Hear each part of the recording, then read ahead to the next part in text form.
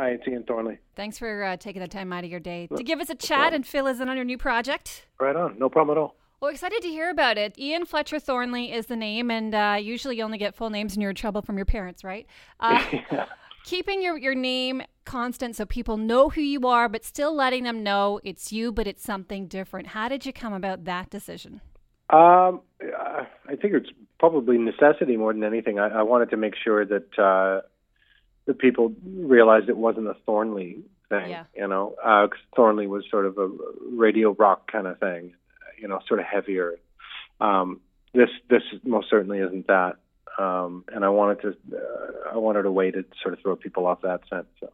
I knew it was you, but something different. Now, the new album is called Secrets. It's out now after a huge year, by the way. Congrats with Big Wreck and your success of Ghosts. Thanks. Did amazing. Is Secrets a project that's been brewing with you for a while, and you just finally had the time to get to it now? Yeah, yes and no. I mean, it has been brewing for a while. As far as the sort of concept and the idea of having an album like this, I think initially it started, of course, as just being a solo acoustic thing. Yeah. And then once it sort of blossomed into being, well, what if it was like a solo acoustic thing at the core, and then was embellished with sort of Mark Howard's atmospherics and the sort of the vibe and tone that he brings to something. Yeah. Then it really, it really became something that I felt like it was time to do. There's a lot been going on, sort of in my personal life that I've been grappling with and finding an outlet for it. I think, and this was it. It really, it was very cathartic for me, and it was almost like being dipped in some sort of waters. And it was only a 12-day process. Oh wow! Recording and mixing was only 12 days, and it was such a whirlwind that when I came out of it, I really did feel like I really needed to get that off my chest. I really needed to.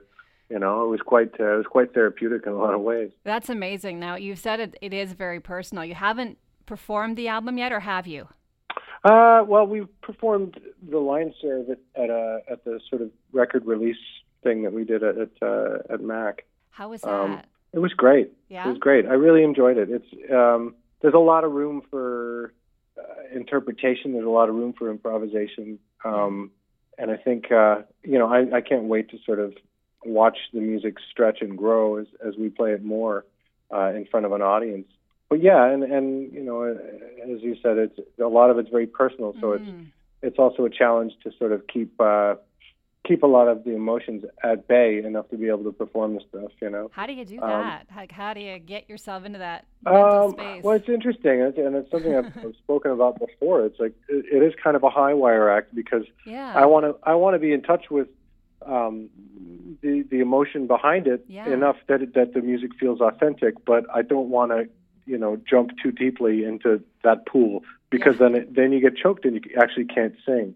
And I've spoken to exactly. I've spoken to other singers about it, and some of them just detach themselves from it altogether and just perform the song. And you're thinking about lyric, and you're thinking about tone, and you're thinking about notes, and that's fine. And I've tried that. But it's kind of not as rewarding as when you feel like you've touched on something that you needed to touch on. And if you can do both, it really is quite difficult because it's like playing with fire, because if it takes over, you're done. And it happens oftentimes, during a show, it'll happen and I'll just sort of back away from the mic and sort of, you swallow it, clear your throat, and then, get back in it.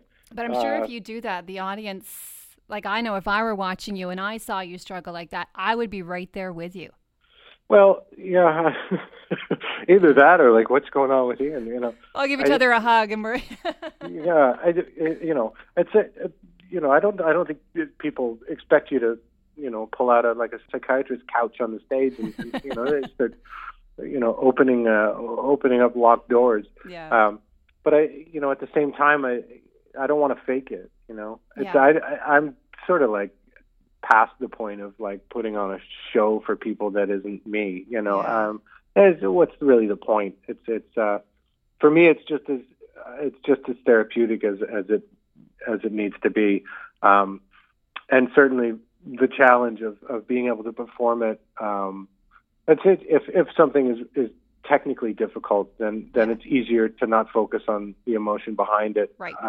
For the most part, but a lot of this music is not technically difficult. It's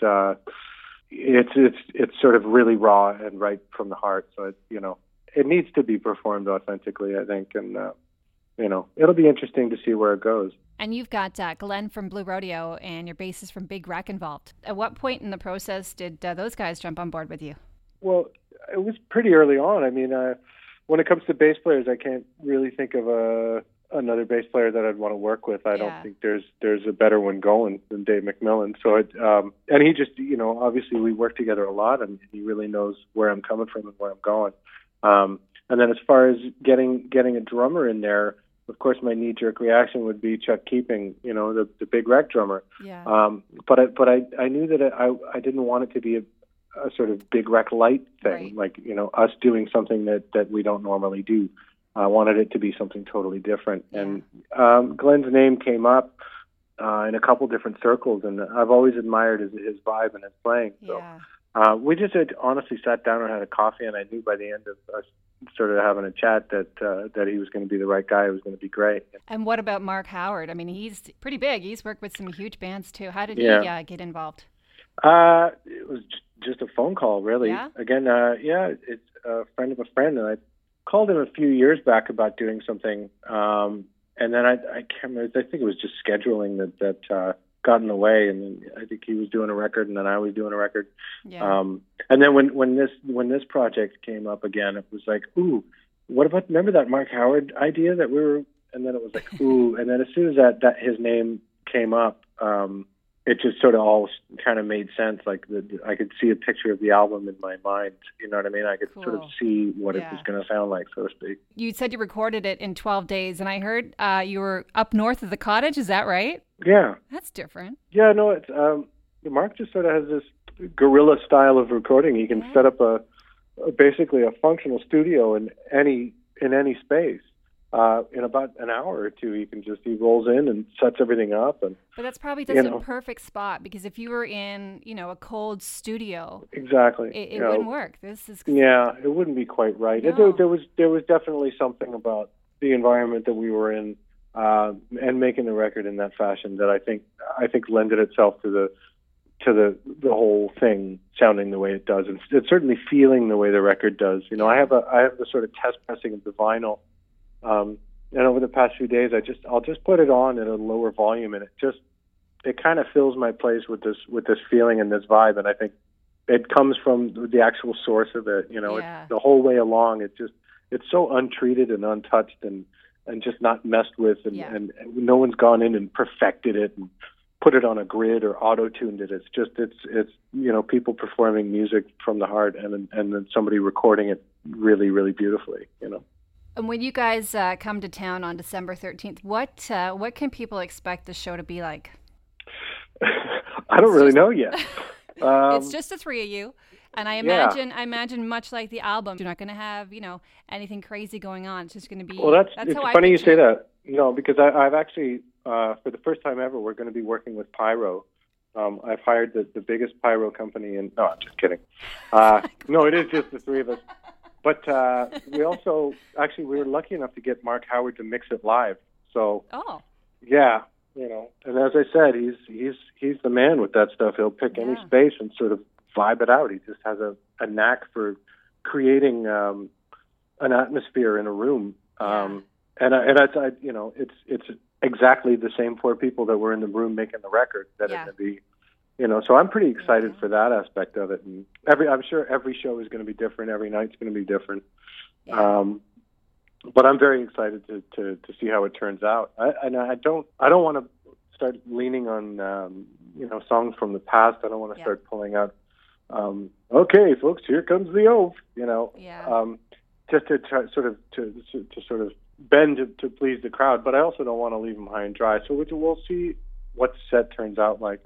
We're starting rehearsals fairly shortly, so I'll start putting in start working some stuff into the set to see what we can get away with. Well, once you start it, you'll feel how the flow is going. And like exactly, you said, every night can be different. Well, we're excited to have you come in December 13th at the London Music Hall. Ian, thank you so much for calling in and letting us know about your new project. And Indeed. All the best to you. I cannot wait for the show. It sounds really, really great. Right on. Thanks for having me on. Thanks, Ian. Okay, ciao. Bye.